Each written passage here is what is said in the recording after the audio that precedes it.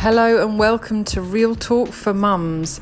Two personal trainers coming together through birth trauma to bring laughs, tears and a lot of real talk around the health and well-being of mums.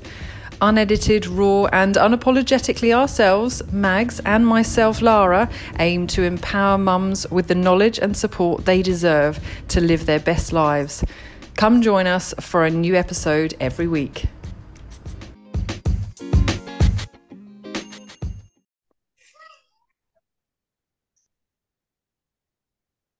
Hello, everybody, and welcome.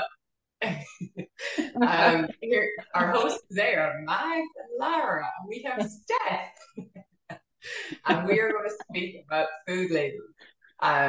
Don't always think what's in the front of your product is real. Now, Steph, would you like to get into our reading our labels? So should we believe what's in the front of that packet if it tells me it's low fat, or if it's a 5-star? Is that the truth? Thanks, Max. So I'll start with the health star rating first.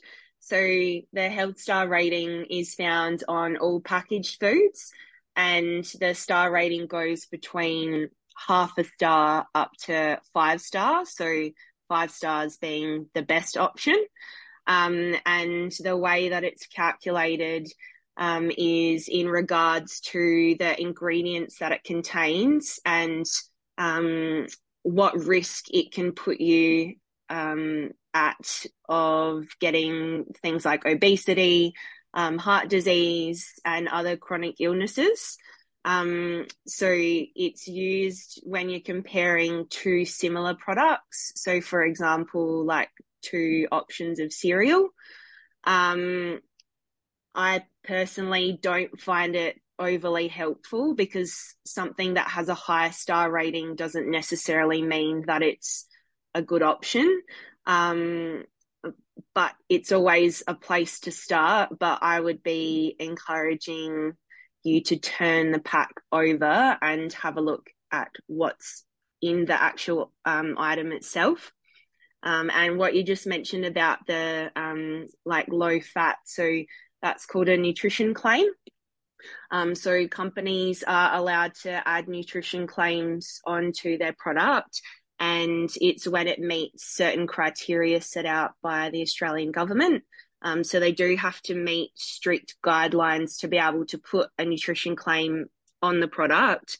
But similar with the health star rating, it doesn't necessarily mean that it's a good option. So it's best to turn the label over itself. So what was the idea of putting that star rating in the front of a product? Is that something the government came up with, that, we'll put this out there, or is it more of a product thing of we'll put this out there because people buy more of my product because it's 5-star, but technically it's not good for you? Both were done by the government. I believe it was to try and make reading labels in general easier, because it's a quick reference as you're glancing through all of the different products. However, it's not fully accurate, and it only gives you a very small snapshot. It doesn't give you like good quality information as you would find in the food label itself. But yeah, both are put out by the government. Right. Yeah. And then say, oh my God, sorry. Like your low GI, your low carb, what else is out there? You see like that gluten-free. Gluten-free. I presume your gluten-free is 100% gluten-free. Like they can't not have gluten in those products, yeah? Yeah, with any of the nutrition claims, there's no way that they can lie about it. So it is factual. However, when we're talking about like low fat, for example, low fat can mean high sugar in replacing the fat. So that's where it's important to then turn it over. It would be with something like yogurt, where you might see low fat, but it might be really high in sugar. But, you know, there are positive health claims like reduced salt. It does mean that there's less salt in there, high fiber. We need lots of fiber every single day. So they are also really good guides. And, you know, people with allergies, they need to know if it's gluten-free, nut-free, you know, for their own health. So it is good, but it's more being mindful about, you know, the ones like low fat. So, like, I always have low fat milk, and my reasoning is I don't like the creaminess to the full fat Yeah. here. Even though I Mm-hmm. was brought up in cow's milk, and Mm-hmm. it's quite creamy. But I prefer low fat milk in my well, all I ever have milk really is in my tea. But like, is low fat milk bad for you, or is there like more sugar in it, or no? No, there's very little difference nutritionally between full fat and low fat. It's just the fat content. There's the same amount of carbohydrate, and which is sugar. That's the lactose. Um, but to be honest, like, a lot of it comes down to personal preference, as you said. Like, and sometimes people, it sits better in their stomach, one versus the other. You know, for me, we have lactose free in our house, and I prefer the full cream version. Lactose free skim milk is quite watery to me. So I don't really like the taste of it unless it was in a smoothie if I accidentally bought it. But you know, in my coffee or my cereal, I prefer the full cream option. And both are great products. Milk's a complete product in itself. It's got carbohydrate, protein, and fat, and is great for providing your body with calcium to help strengthen your bones anyway. And as we're speaking about milk now, because we're totally gone off subject, but say like my small fella now is just, well, he's still going between formula and milk. Mm. Like, is there a special brand of milk that you highly recommend putting the babies on once they transition to that, or is every full cream milk good? Uh, they are pretty much all the same. That some of them do have claims that they are better than the others, but there's really not that much difference. It may be that they have slightly, you know, slightly more calcium or slightly less of something, but it would be quite minimal in the grand scheme of things. So, you know, you could get home brand and it would still be a good option, Right. and it's Um, cheaper. yeah, because there is a big, because I looked at the A2 milk the other day, and I think Mm, it was $6 if I'm right. I left it there and yeah, I bought the other one. yeah, it's really expensive. Yeah. Yeah. So back to the food labels. So how would we Hmm. read a food label? Like, what would you want looking at you as your first ingredient when you read your label? So if, Hmm. you know, say a lot of us are buying cereal bars for our kids, you know, Yeah. yogurts, as you said, like, what ingredient do we Mm. want to pop out to us first rather than, you know, a different So the example that I like to use for people for cereal is Wheat Bix. So just your like stock standard Wheat Bix, and then if you compare it with the Wheat Bix bites, the smaller ones, like the ones that are filled with fruit or honey. The first ingredient on the food label for a normal Wheat Bix is 97% wheat. And if you compare it to the Wheat Bix Bites, the Wheat Bix Bite has 68% of wheat in it, which tells me that then there's another 30% of additives added into the product to, you know, fill out up to 100%. Whereas in the normal Wheat Bix, there's only 3%. So nutritionally, it's a much better option. And if you didn't need to make it sweeter, you could add that yourself, whether it's fruit or honey. But you know exactly what you're adding, and you know the ingredients in that. Whereas if you got the Wheat Bix bites and you read the label, there may be ingredients or additives or preservatives added that you might not even know how to pronounce them or what they are. Right. And when it comes to ingredients actually in the list, isn't it by like the first thing that you see on the list is what's most in Correct. that product? Okay. Yep. So all ingredient lists are written the same and they are all written in descending order. So the product that is there first makes up the biggest majority, and then it goes down to the product that's in there the least. So when you're looking at different products, if there is salt, sugar, or fat that is quite high in the ingredient list, it might be really good to try and find an alternate brand that can give you something that's a better option than what you're currently having. But you won't know until you turn the product over and read that food label. So Mags and I did it a while ago with muesli bars. We were comparing the different Carmen's muesli bars, and one of them was, I think, correct me if I'm wrong, Mags, but it was like 45 or 46% of seeds. And then the other one that we had, one of the first ingredients was sugar. It was like cookies and cream or something. But so, it had you know, 9 grams of protein on the label. So that's that's actually another thing, that it had the 5-star, it had its rating. I can't remember what rating it had, but it had, because why I was drawn to it was because it had protein. So it had 9 grams of protein in it, and that's what drew me to the bar. And then we read the back. Yes, and it had first ingredient was the sugar, and then the cocoa was the next ingredient. So just something as simple as that, by, you know, taking that extra moment to just read the food label and picking up 2 of the same products and just making a more informed choice about which one's better for me, better for my health, or, you know, whether you're picking up things for your kids. All of those little things make a difference. Yeah, because even like, remember I was showing you the ones I had picked up for Sean. I can't remember.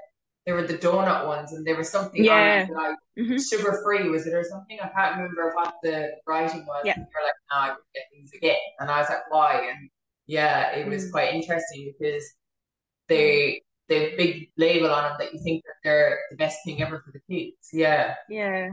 And like, it's not, you know, what I'm saying, it's not to cut out these foods. It's just being more mindful that, you know, maybe you shouldn't be having them every single day. You know, it might be once or twice a week, or, you know, you alternate with a different brand that has a better ingredient list. So again, it's just being more informed so that you can make better decisions and feel more in control, because nobody tells you how to read food labels in school. You're just expected to know as an adult. And then, you know, once you become a parent, you have to make all these decisions for your kids as well. And you want to make the best decisions that you can. So I think it's a really good skill to learn. It does take time because it is overwhelming. There's so many different brands. But it's something that if you do it enough, it will become easier. And then, like, say, can we do an example? Say, have you got any examples of bread? Like, is there a different bread that's better to another bread, or, you know, that people kind of know what they're looking for on the back of the ingredient list? Yeah, sure. So with bread, the first thing I'll say is that all breads are good options. However, bread tends to get a bad rap, and it's mostly because people eat too much. So bread is a great option. It's now fortified with different vitamins and minerals. It's got fiber in there, which again is good for your gut health.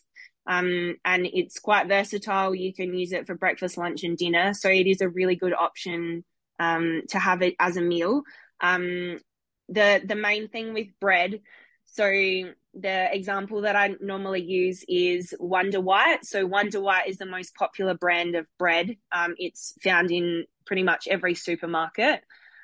So when you're looking at the ingredient list of Wonder White, there's quite a few numbers. because it has additives added to it to increase the shelf life, because when it's in a supermarket, it can last around about a week. If you were to buy a loaf of bread from a bakery, so for example, Baker's Delight or Woolies and Coles now make their own bread in-house. It has a much smaller ingredient list because there are less additives and preservatives added to it. It will last slightly less, so you might only get 3 or 4 days. But if you can plan your meals around using it in that time frame, then you'll reduce your waste, or you can pop it in the freezer. But it would be finding a bread that has a smaller ingredient list. And the ones at Baker's Delight, a white loaf is the same cost as a Wonder White loaf. They're both $4.40 now, but you're getting a far superior product that's better for you, better for your gut, and something that you can feel confident serving to your family. Right. And is there any other, I'll just name bread because it's something that everyone has in their house, bread, milk, that we buy every day, well, kind of every alternating day or whatever. Just trying to think, say, what about our meats? Say meats that you can buy now that are marinated. Do you think it's a better option of buying your own meat and then marinating it yourself? Is there ingredients in there, again, preservatives in there, or is meat just what? So with meat, the marinades, some of them are okay. If you were buying a marinade, again, you would read the food label and see what the ingredient list is. Some of them do have very small amounts of additives and preservatives, and there are a few brands that don't have any. But I would more lean towards using herbs and spices, or the rubs that you can put on the meat, because they're mainly made with herbs and spices, and it's recognizable, the ingredients that are in there. So yeah, I think that some marinades are okay. If you can do them at home yourself, then you've got more of an idea of what's in them. And then I just thought of it there was when we were chatting as well that time about labels. I at the time thought going for fresh pasta, fresh noodles was a lot better for me, but you actually said no, it's better to get dry noodles. Do you want to tell people why? Yeah. So dried pasta has additives added to it to make it look more appealing, and also it generally gives it that yellow color, which Lara and I were also talking about. Apricots also have an additive added to them to turn them orange. Dried apricots are naturally brown, but they don't look very appealing. Sorry, I've gotten off topic there. But dried pasta only has one ingredient in it, whereas fresh pasta, it's got 8 or 9. So dried pasta, it's great because it's cheap. You can get a packet of pasta for $1, and that will go a long way. Whereas the fresh pasta, you could be paying $4 or $5. Some of the raviolis go up to $10, $11. And you're getting, again, a much better product because you know what's in it. It's only one ingredient.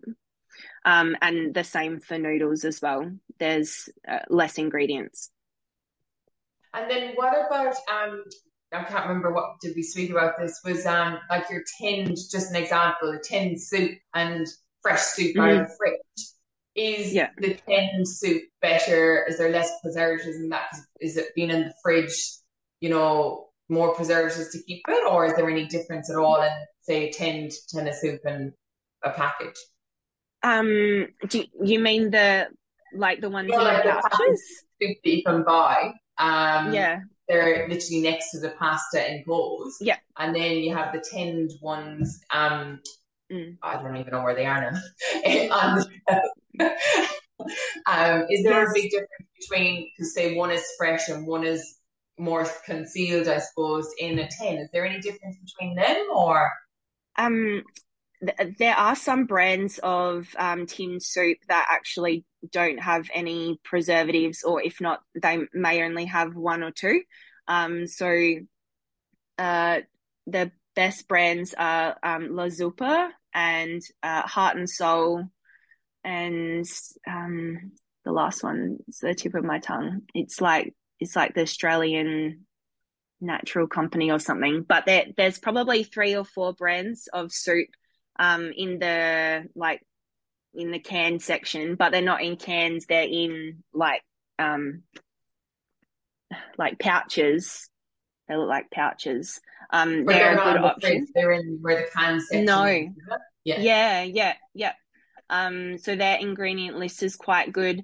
There are a few brands of the like chilled ones that their ingredient list is fine as well. I think it was just like the Coles home brand didn't have any additives in it either. But again, they have the fresh ones have a shorter shelf life. So you would need to plan to use them quite quickly. Yeah. But the pouch ones are good to have on hand for when you're time poor and you need something quick. Perfect.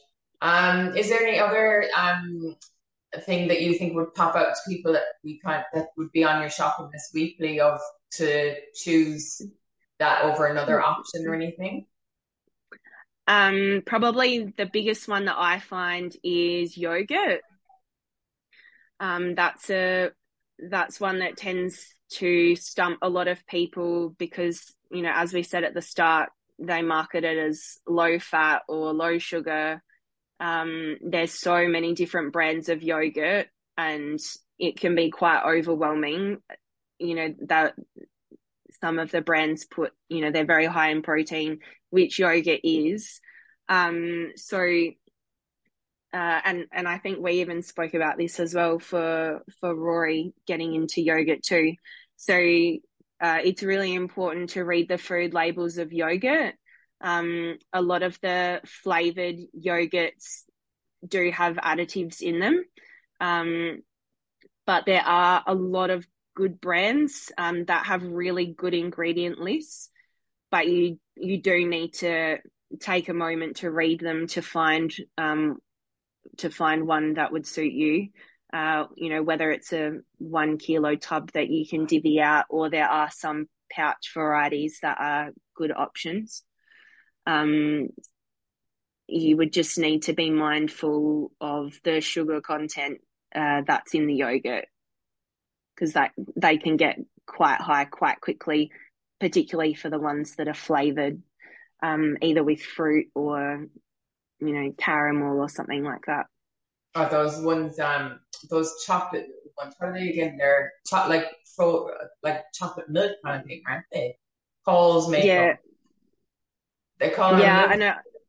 I know the ones you mean. Yeah. Again, they're good for kids. That's their target is kids. It's quite interesting. Yeah. Because obviously pre-kids, I would have never taken any notice of any of that stuff. Now I have no choice. I have to. Have you heard of Supermarket Swap? Mm-hmm. On Instagram? Yeah, I find that account really good. What do you think of it? Yeah, that's really good. What's that, Lara? If you haven't heard of it, it's called Supermarket Swap, and it actually shows you photos and explains ingredients, and it goes through all the products in the supermarkets and says which is a better option to choose, the ones with less ingredients and the more quality without having all of the additives and the numbers. It's just on Instagram if anyone we can share the link in the notes below to help. Anything to make mom's life easy. How's everyone enjoying school holidays? Here in South Australia, we've got school holidays because Victoria's gone back, and I don't know about the rest of the world. Do you think is there anything else, Steph, you'd like to cover? Do you reckon we've covered everything, or? The only other point that I would make is that when you're reading food labels, there's normally two columns of information. The one on the left is per serve, and then it gives you a breakdown of the nutrition, carbs, protein, fat.